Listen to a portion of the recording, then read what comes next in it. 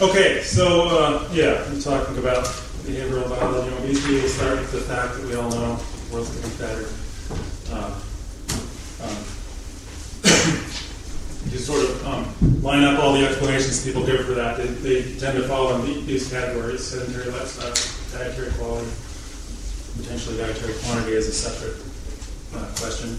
So I'm an economist, so I can't help putting these into economic perspective.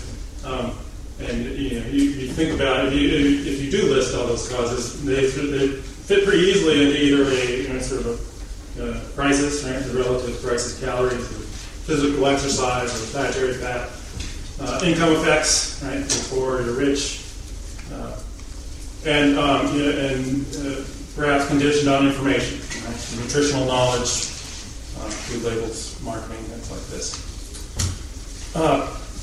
So I'm going to take a somewhat different tack today, and I'm going to put obesity in naturalistic perspective, sort of building on the basic idea that sort of the first thing a biologist would tell you about obesity is that animals evolved the ability to store energy as fat in order to survive periods of starvation, deprivation. And not to sell economic theory short, of course economic theory can deal with uncertainty. It's just it's often ignored because economics study obesity. And I always have to remind myself to say this. So I'm going to be talking about some animal behavior literature, some human population studies, and so forth. I'm not saying that people literally think about this. Right? These aren't conscious mechanisms I'm talking about. It could be completely driven by, right? You experience stress, right? And the stressor somehow induces metabolic changes because you gain weight. So don't roll your eyes yet at that idea. I'll try my best to convince you. Okay. So starting at the sort of molecular level. I've got here a list of the clinical symptoms of starvation. So hyperphagia, this is sort of ravenous eating, right, or overeating, decreased body temperature, decreased physical activity, immune function stops working, infertility. And so the natural question then is which of these two mice in the picture here is the one that's starving, the one on the left that's fat, the one on the right that's thin. And you probably all know the answer that it's the one on the left is the mouse that's lacking the gene for leptin, right? So leptin is the hormone that's secreted by body fat. It tells your brain essentially how much fat you've got in your body. So the OB mouse, it's called, obese type mouse, it becomes dressed, right, morbidly obese, and yet exhibits all these symptoms, right, of starvation. So this is sort of, note that some of these effects are behavioral, right, as well as physiological. So this, right, the obese mouse thinks he's starving because of a sort of a defect of endocrinology. So leptin works the same way in humans. Of course, we have the same gene, and they have identified at least a couple of human cases of this same mutation.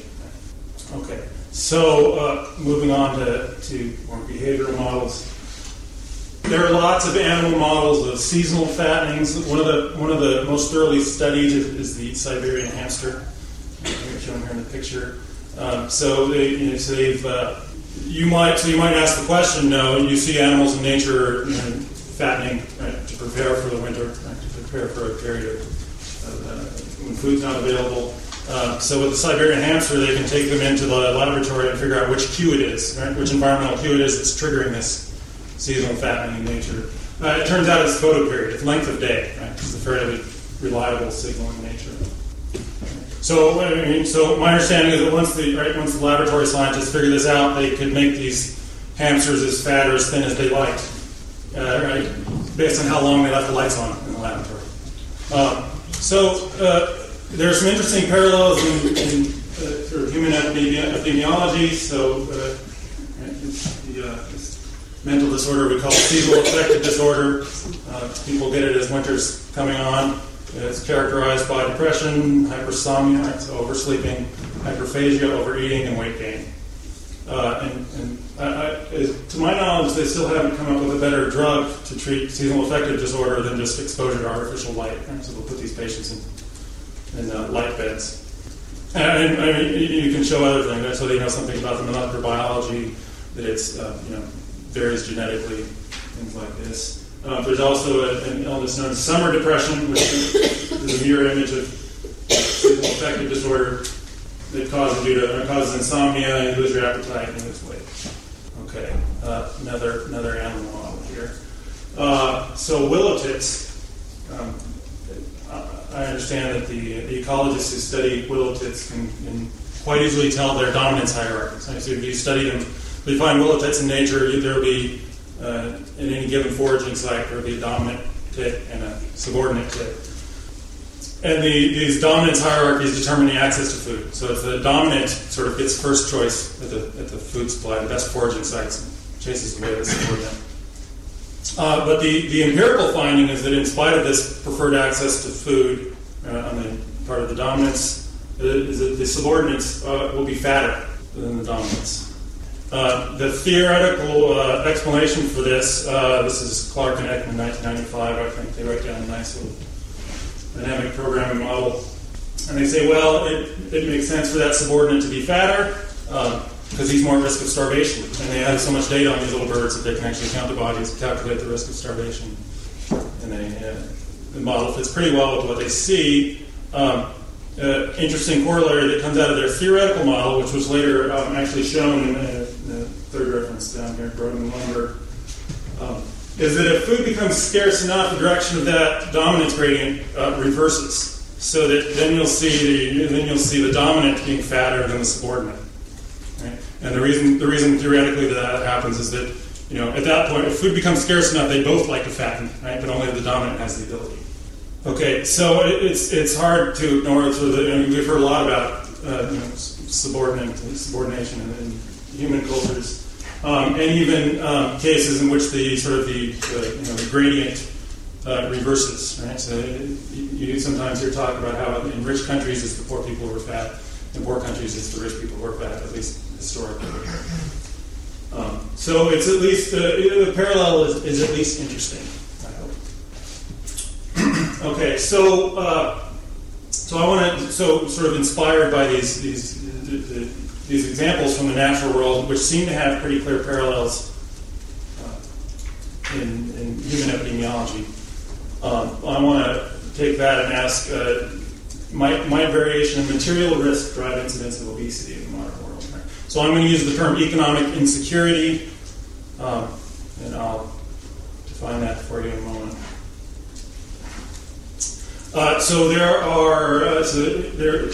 This topic, I will tell you, this topic is not an easy one to study. Right? So it's difficult to measure risk, right? Just by its nature, right? The fact that you can't just take a snapshot and know about risk, right? You've got to measure differences over time, right? You measure the ups and downs, come up with some idea of the distribution of random outcomes you're seeing.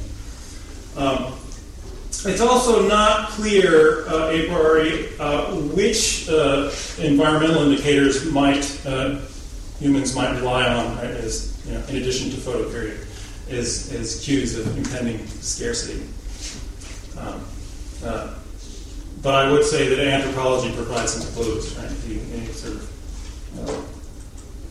ask an anthropologist what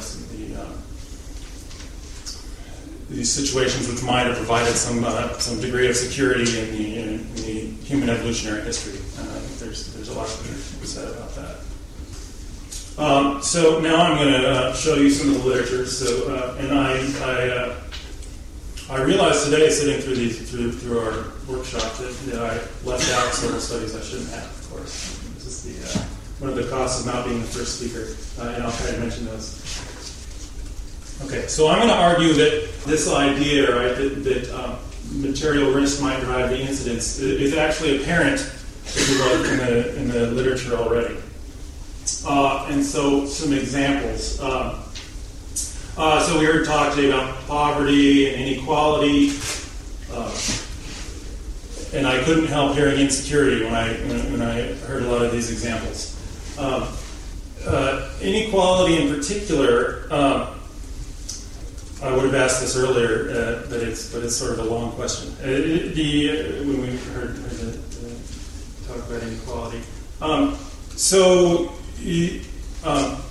there are good theoretical reasons, I think, for inequality to have independent effects, an unequal income distribution have independent effects on body weight. And you heard some of these earlier today. But it's also true that when you measure inequality, you could be in part measuring insecurity. Right? So if you live in a country where everybody's got the same income on average, but your income bounces up and down from every year, and you took a cross-section view of income, what you'd see is inequality. Right? You'd see in any given year, you'd see some people with high incomes, some people with low incomes, and that would come out as inequality in the data, even though it's really only a temporary inequality in some sense, right? It's just an indicator of insecurity, right? The extent to which my income is at risk. I was thrilled to come across this paper, Gottschalk and Moffitt, latest issue of Journal of Economic Perspectives, where they look at income instability in the U.S. since the early 70s, maybe longer than that, go back. And so what they do, they ask this question, right? So they acknowledge that income inequality has been going up rather dramatically in the U.S. over this time period.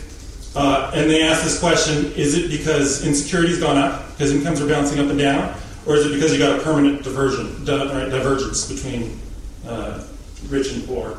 And they clearly put a lot of work into this. They have more than just this paper, several papers on the topic, and they're pretty careful about coming up with statistical methodologies that can separate those things out from given the data they have. And their big finding in this latest paper is that about half of the increase in inequality is due to what they call transitory variance. Right? So that actually half of it is an increase in income insecurity.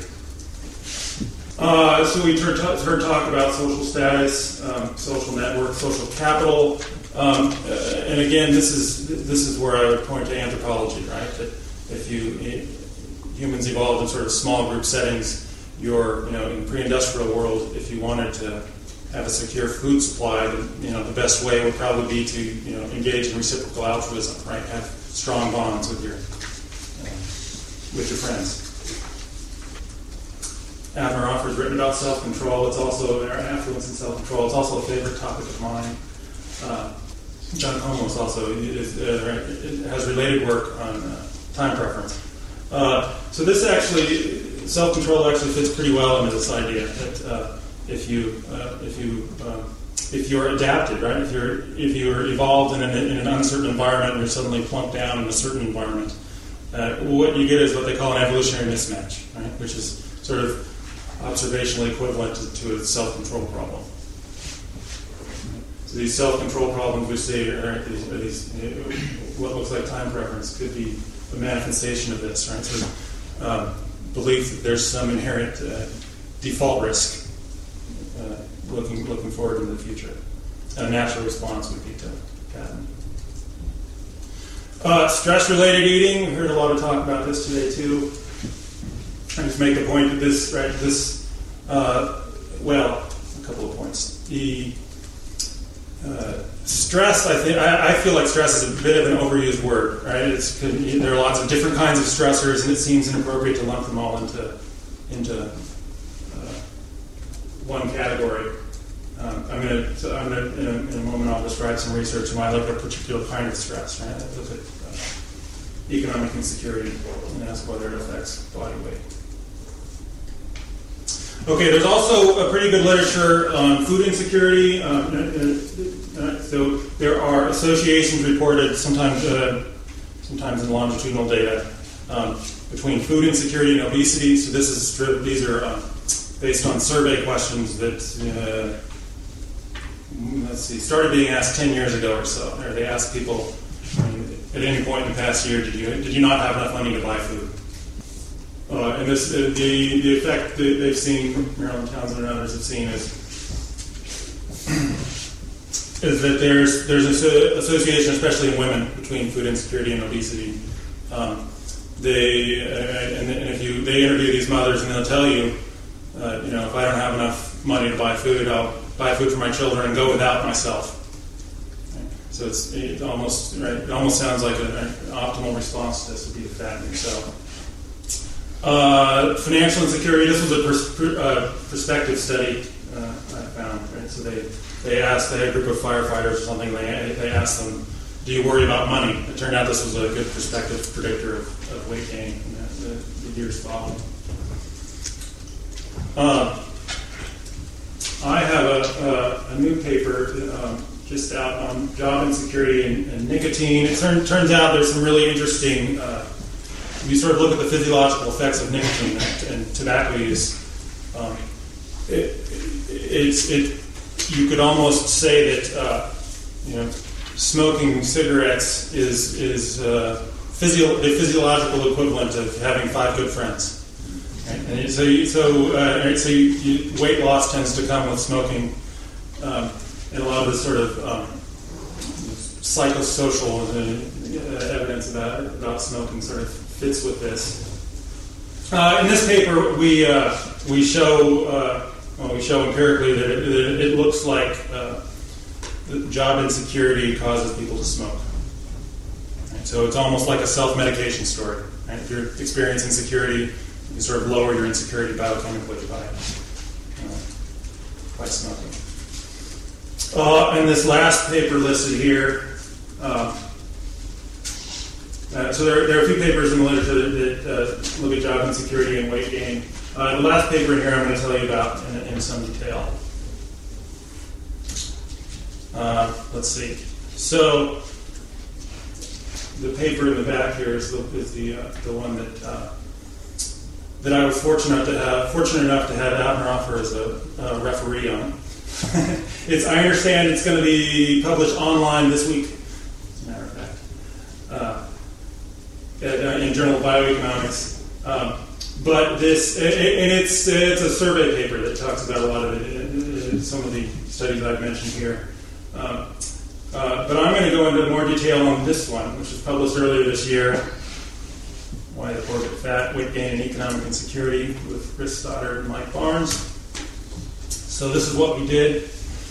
So we had data from the National Longitudinal Survey of Youth. This was a labor market, originally designed as a labor market study, but it just so happened that they asked height and weight every time they interviewed these people. So it turned out to be a nice way of looking at obesity as well.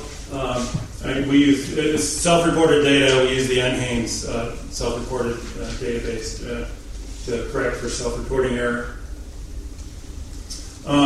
So in the sample, we look at a sample of working-age men from the NLSY, about 2,500 of them, between 1988 and 2000. Right? So this is a window of time in which this cohort was all sort of beyond college age. So these are working-age men. And what we want to ask is can we, because this is a labor market survey, we have really detailed job market histories for these people. Right? So we know, for this 12 years, we can tell you which weeks they were unemployed, for instance, right? What their incomes were, and this kind of thing. Sort of control for the usual demographics, which I won't list. And to test this theory, we had to come up with measures of economic insecurity. We came up with 6. Right? It's not clear which measure we should use. We came up with 6. So probability of job loss. Right? This was actually you can look at sort of number of weeks unemployed in this. If you want a linear model, you could look at number of weeks unemployed, or you can plug it into Bayes' formula and come up with a Bayesian probability that I'll become unemployed tomorrow, right, given my unemployment experience in the past. That's what we use. It actually doesn't matter. You can calculate the variable and look at the way to get the same result.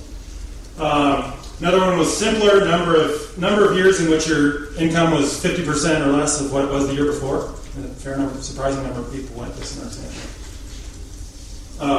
Dispersion of the income path. So this is right. So we have annual incomes for these people, annual biannual incomes for these people for 12 years. What we do is we ask how dispersed are those, is that income path from a linear trend. Okay. So we literally take these observations of annual income for each individual, calculate an R-squared value from a linear trend. That's a dispersion of income path. Using that same method, looking at the linear trend, we can also use the t-distribution we get out of that simple individual level regression, calculate a probability of falling into poverty. And then as sort of measures of economic security, we look at whether you received an inheritance in the past year, or in the amount, and whether you have health insurance. Okay, so 6 measures. There's sort of an obvious problem. We observe both these economic outcomes, right? So whether they experience employment, so unemployment, and so forth over our time window, and we also have this health outcome, right? 12-year weight gain. And what we want to know is that insecurity, right? This sort of facts from your history that would determine your perception of risk today. Does that affect? Is that what's causing the weight gain? Right?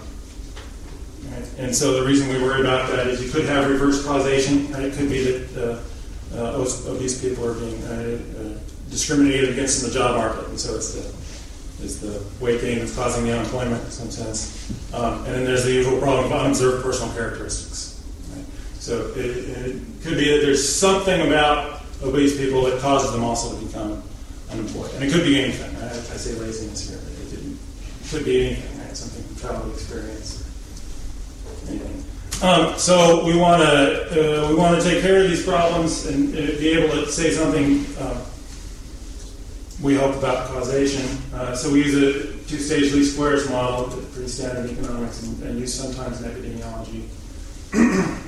So the way that estimation method works is we use local unemployment rates to predict our insecurity measures. Right? This is the first regression. And then in the second regression, we use those predicted values of economic insecurity. And we plug that into a regression on weight gain, right? Where weight gain is the independent, the dependent variable. Okay, so you could think of this as being sort of a natural experiment, right? So what we want is we only want to account for the people whose economic insecurity changed their perceptions about risk, right? So this estimation method is sort of a statistical equivalent to only counting the people whose employment was caused by something out of their control, right? By the local job market conditions. And so, as long as you're willing to buy that the mechanism here, the mechanism for weight gain is through the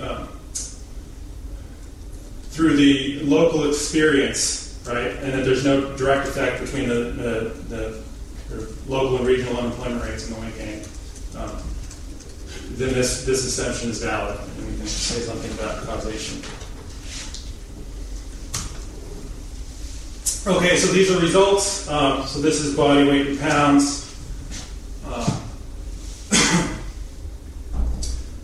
So let's see. So this says that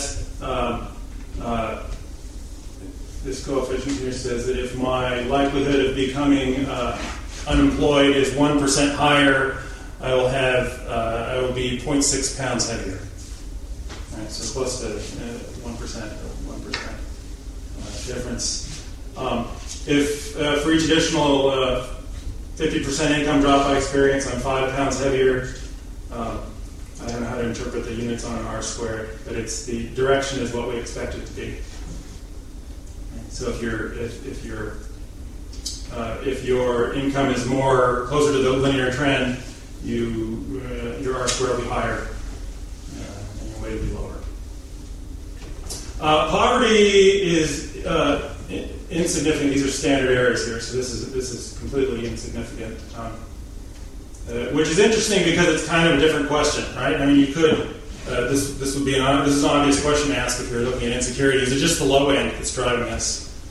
And this at least suggests that maybe it's not. Maybe it's all the entire income spectrum we've got here. Inheritance. Someone dies and leaves you money. You lose weight. Not a lot. It takes a lot of money, it turns out, for that to be worth much. But it's highly significant. Health insurance, not significant. It's nearly significant, but it's not. But the sign is in the right direction. Right? So if you have health insurance, you could think of this as being a source of economic security.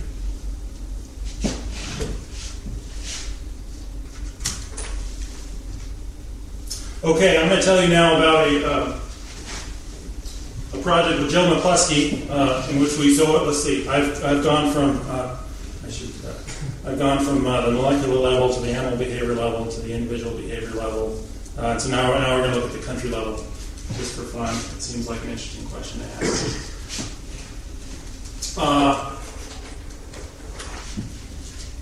So we look at obesity rates in OECD countries. We use OECD health data, which those of you who've worked with it probably know it's a complete mess. For one thing, the numbers for the U.S. are completely wrong, by several percent in some cases.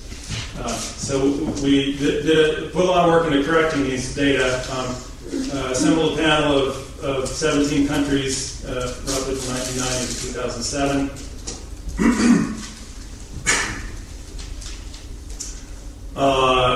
So the problem with the OECD health numbers, there are more than one. So one is that some of the numbers are self-reported, some are measured, height and weight. Another one is the demographic windows are different, right? So the age windows, which are covered by the numbers reported in the database, are different. Turns out that has a pretty big effect. Generally, older people are heavier. Or that tails off if you get old enough. So we corrected these data, and I'll just tell you, I won't show you the results. I'll tell you the preliminary results we got are, and this has been reported before, that I suppose, first of all, is that sort of per capita GDP, measures of food prices that we could come up with, and measures of dietary quality don't do much to explain the variation. So I should be clear, this is a fixed effects model, right? Which means that we essentially have a dummy variable for each country. So what drives our results is changes over this 18-year period in obesity and in our explanatory variables. So these sort of don't seem to explain variation in at least changes in obesity across countries. The strongest variables we get are labor market variables. So this is, and we heard some mention of this earlier today. So number of hours worked, turns out the more hours there are worked per worker in your country, the higher your obesity rate. And compensation has a fairly strong positive effect. So the higher the compensation per worker in your country, the more obesity, the higher your obesity rate. But even though this is true, overall the explanatory power is pretty weak. So we went back and this is a summary of our results. So this column shows these are obesity rates different from the U.S. Right, after we've done all our corrections. These are outcomes of the model, right? So these are fixed effects, right? We run this model, and what that means is these are the extent to which our model can't explain cross-sectional variation in obesity, right? So this sort of says to me that we haven't. So we do pretty well with New Zealand, right? But the rest of these, we see some big numbers here that the model just dumps out. We can't explain this cross-sectional variation, and it's comparable in magnitude to the variation we saw in the raw data. Okay, so we went back to the raw data itself, and so these are our corrected data for obesity rates. So these are approximate percent obese in your country In 1990, these are percentage obese. In 2007, and the order I put them in is according to the difference, right? So 14.5 is the difference between 2.9 and 9.4. So this is the one ranking in which the U.S. is not king of the hill here, right? So I felt bad for my country when I saw this. But it also led me to ask, well, what is it about Iceland and New Zealand, right, that could account for this? And so my co-author and I went and we started looking at economic histories, right, in this 1990 to 2007 window. And what we found, and it doesn't take long to find this, is that people talk about Iceland and New Zealand as being sort of economic miracles during this period. They both sort of, they both countries sort of very aggressively pursued what you might call neoliberal policies, right? So expansion of free trade, right? Trimming back of social welfare programs, things like this. And so it's doing international comparisons is always difficult because it's hard to get, for just about anything, it's hard to get comparable numbers, right? That are measured the same way across countries and so forth. Nevertheless, we tried and we came up with this. This is the first thing we came up with. So there have been studies done of privatization in OECD countries. So the variable I've got here is revenue from sales of state-owned enterprises. Right. So this is one of these policies that was popular during this period, was selling off state-owned enterprises. And this number, revenue from sales from those sales, is one measure of how aggressive these policies were.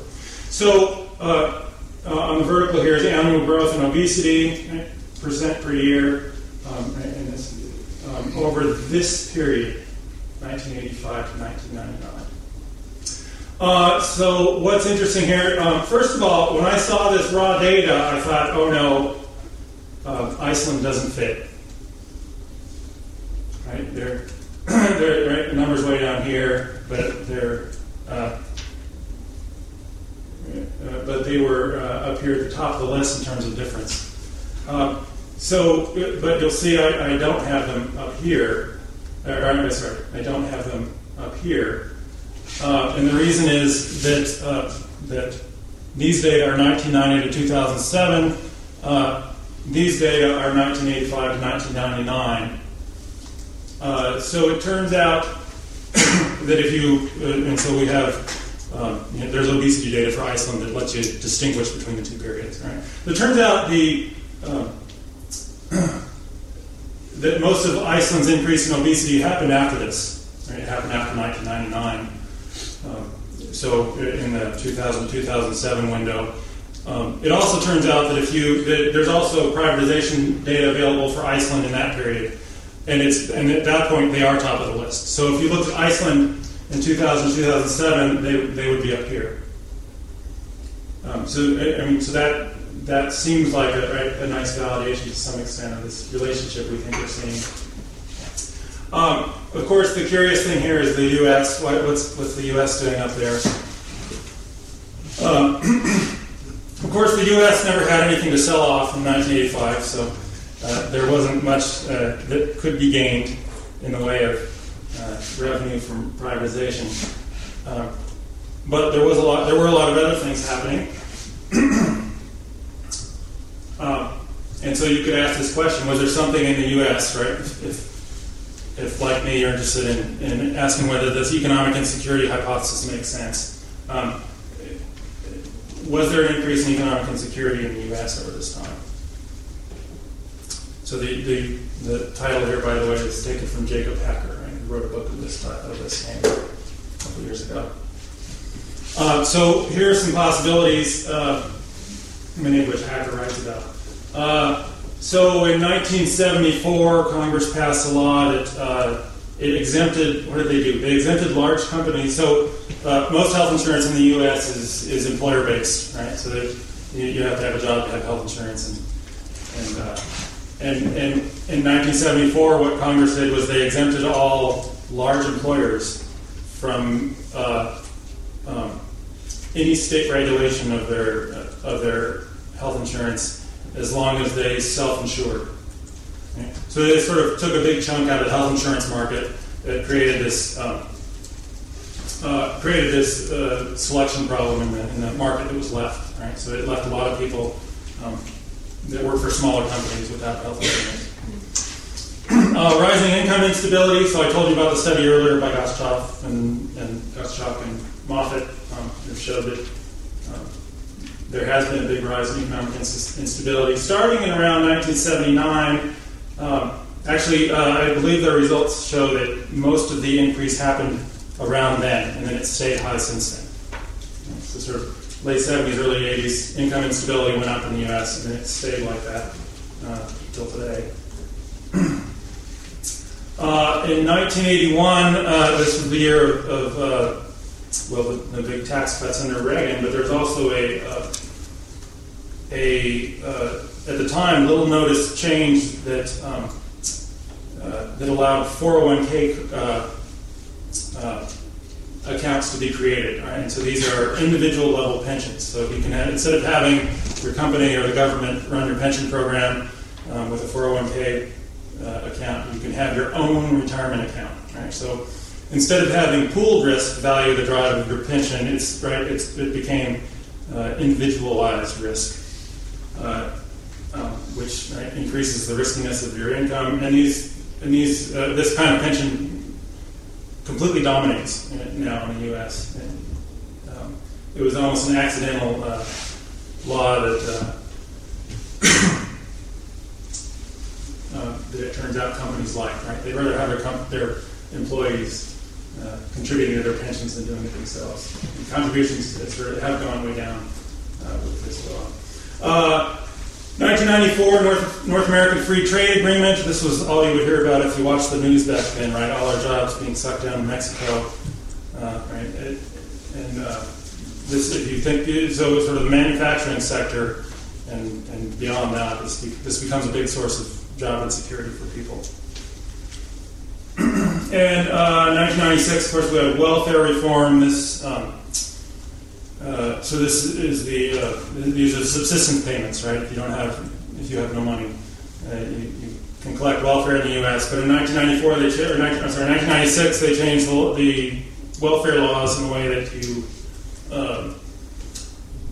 Let's see. I think the big thing was they put a lifetime limit on the amount you could collect. Right? So nobody could collect more than 2 years worth of welfare payments after this reform. So sort of pulling the safety net away from the bottom of the distribution.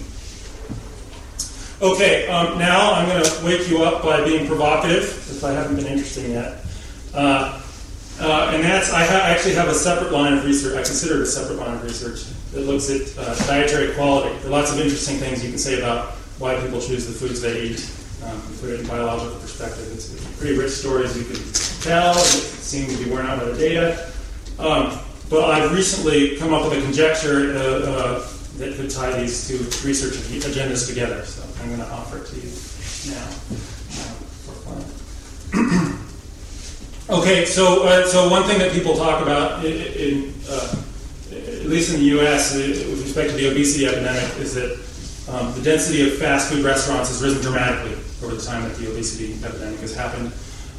They seem to have increased the most in geographic areas where obesity rates are the highest.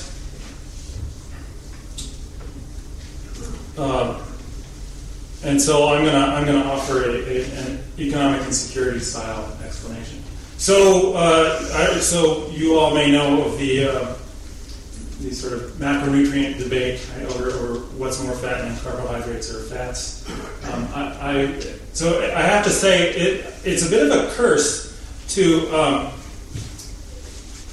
be trained in biology and have the ability to read, sort of the medical literature and the molecular biology literature, and so I almost feel obliged to look at the original sources sometimes when I'm reading about nutrition science and so forth, and it's hard not to form opinions when you do that.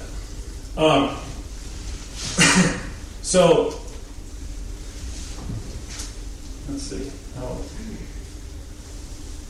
Yeah. Okay. We'll start with this. Okay. So I sort of came across this theory. It seems compelling. Carbohydrate is fattening, and so starchy foods. This is not a new theory, but maybe not so popular lately. I was reading Gary Taubes' book, Good Calories, Bad Calories. I think in the UK it's marketed under the title The Diet Delusion. And I read this book in 2007. He describes the metabolic effects of eating high carbohydrate foods. And they are, just like with leptin, as I told you earlier, carbohydrates cause your body to secrete insulin. It essentially triggers a starvation response in your body. And so insulin is like the fattening hormone. And so it occurred to me that could be an adaptive response, right? That it might be that eating starchy foods is something you would only do during famines, right? For instance, in the natural world, pre-industrial world. And so I looked, right? So if you look in the anthropology literature, there are entire books written on famine foods. And at the top of the list of everyone is root vegetables, right? This is the last thing they eat, aside from eating their animals, their productive animals. The last thing they eat is the root vegetables, for a variety of reasons. They eat leaves and seeds too, but there are not many calories in those. So you might have seen this picture. This is from Ludwig. So Ludwig sort of brought this theory into the mainstream in 2002 with his JAMA article. So the idea here is that you eat a carbohydrate-rich food, you get a big blood sugar spike, and then your body responds to that blood sugar spike by secreting a bunch of insulin. Insulin causes blood sugar to come back down, and this is the interesting part, right? To come back down below baseline. So, and this is the scale here is 30-60. So we're looking at 2 hours here. You wind up getting, so this is where you get sugar cravings, you get hungry.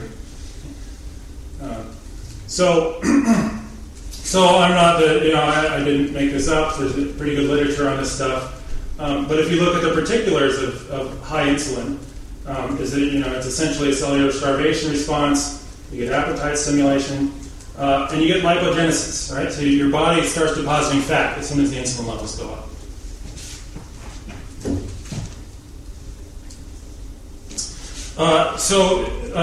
Then I went and looked, and there's a literature on carbohydrate cravings. So it turns out that carbohydrate craving is a symptom of seasonal affective disorder. It's been documented with premenstrual syndrome, and you see it with nicotine withdrawal. So these are sort of cases in which, right, we think theoretically your body would want to fatten. Right? And they happen to be the times that you see the carbohydrate cravings. So I don't know if you buy that. I'm trying to be provocative here. I'm going to throw things at me in the question and answer. But if you put these things together, it at least suggests that economic insecurity might cause weight gain, at least in part by inducing changes in dietary composition. You experience insecurity, carbohydrate cravings.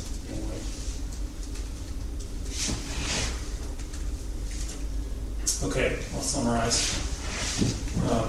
So lots of parallels, human-animal fattening, from a molecular level on up, deep-seated sensitivity to risk. Insecurity hypothesis explains a lot of what we see in epidemiology, I think. A lot of the incidence is consistent with this idea. And I always put this on my slides, right, that I'm not talking about conscious considerations here. If there's one finding from psychology that's been shown again and again, it's that humans often don't know about their own motivations. Right? There's no reason to expect people to actually do this consciously, and in fact, reason to expect them not to do it consciously.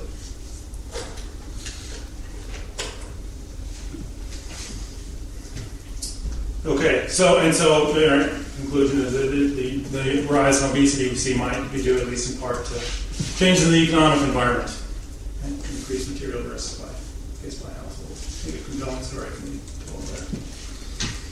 and consistent with the theme of the conference here, that it might be that the shrinking public expenditures have something to do with our expanding waistlines. So I will leave you with an age-old prescription for economic insecurity. This is what you should do if you experience economic insecurity, and be happy to take questions. Thank you very much.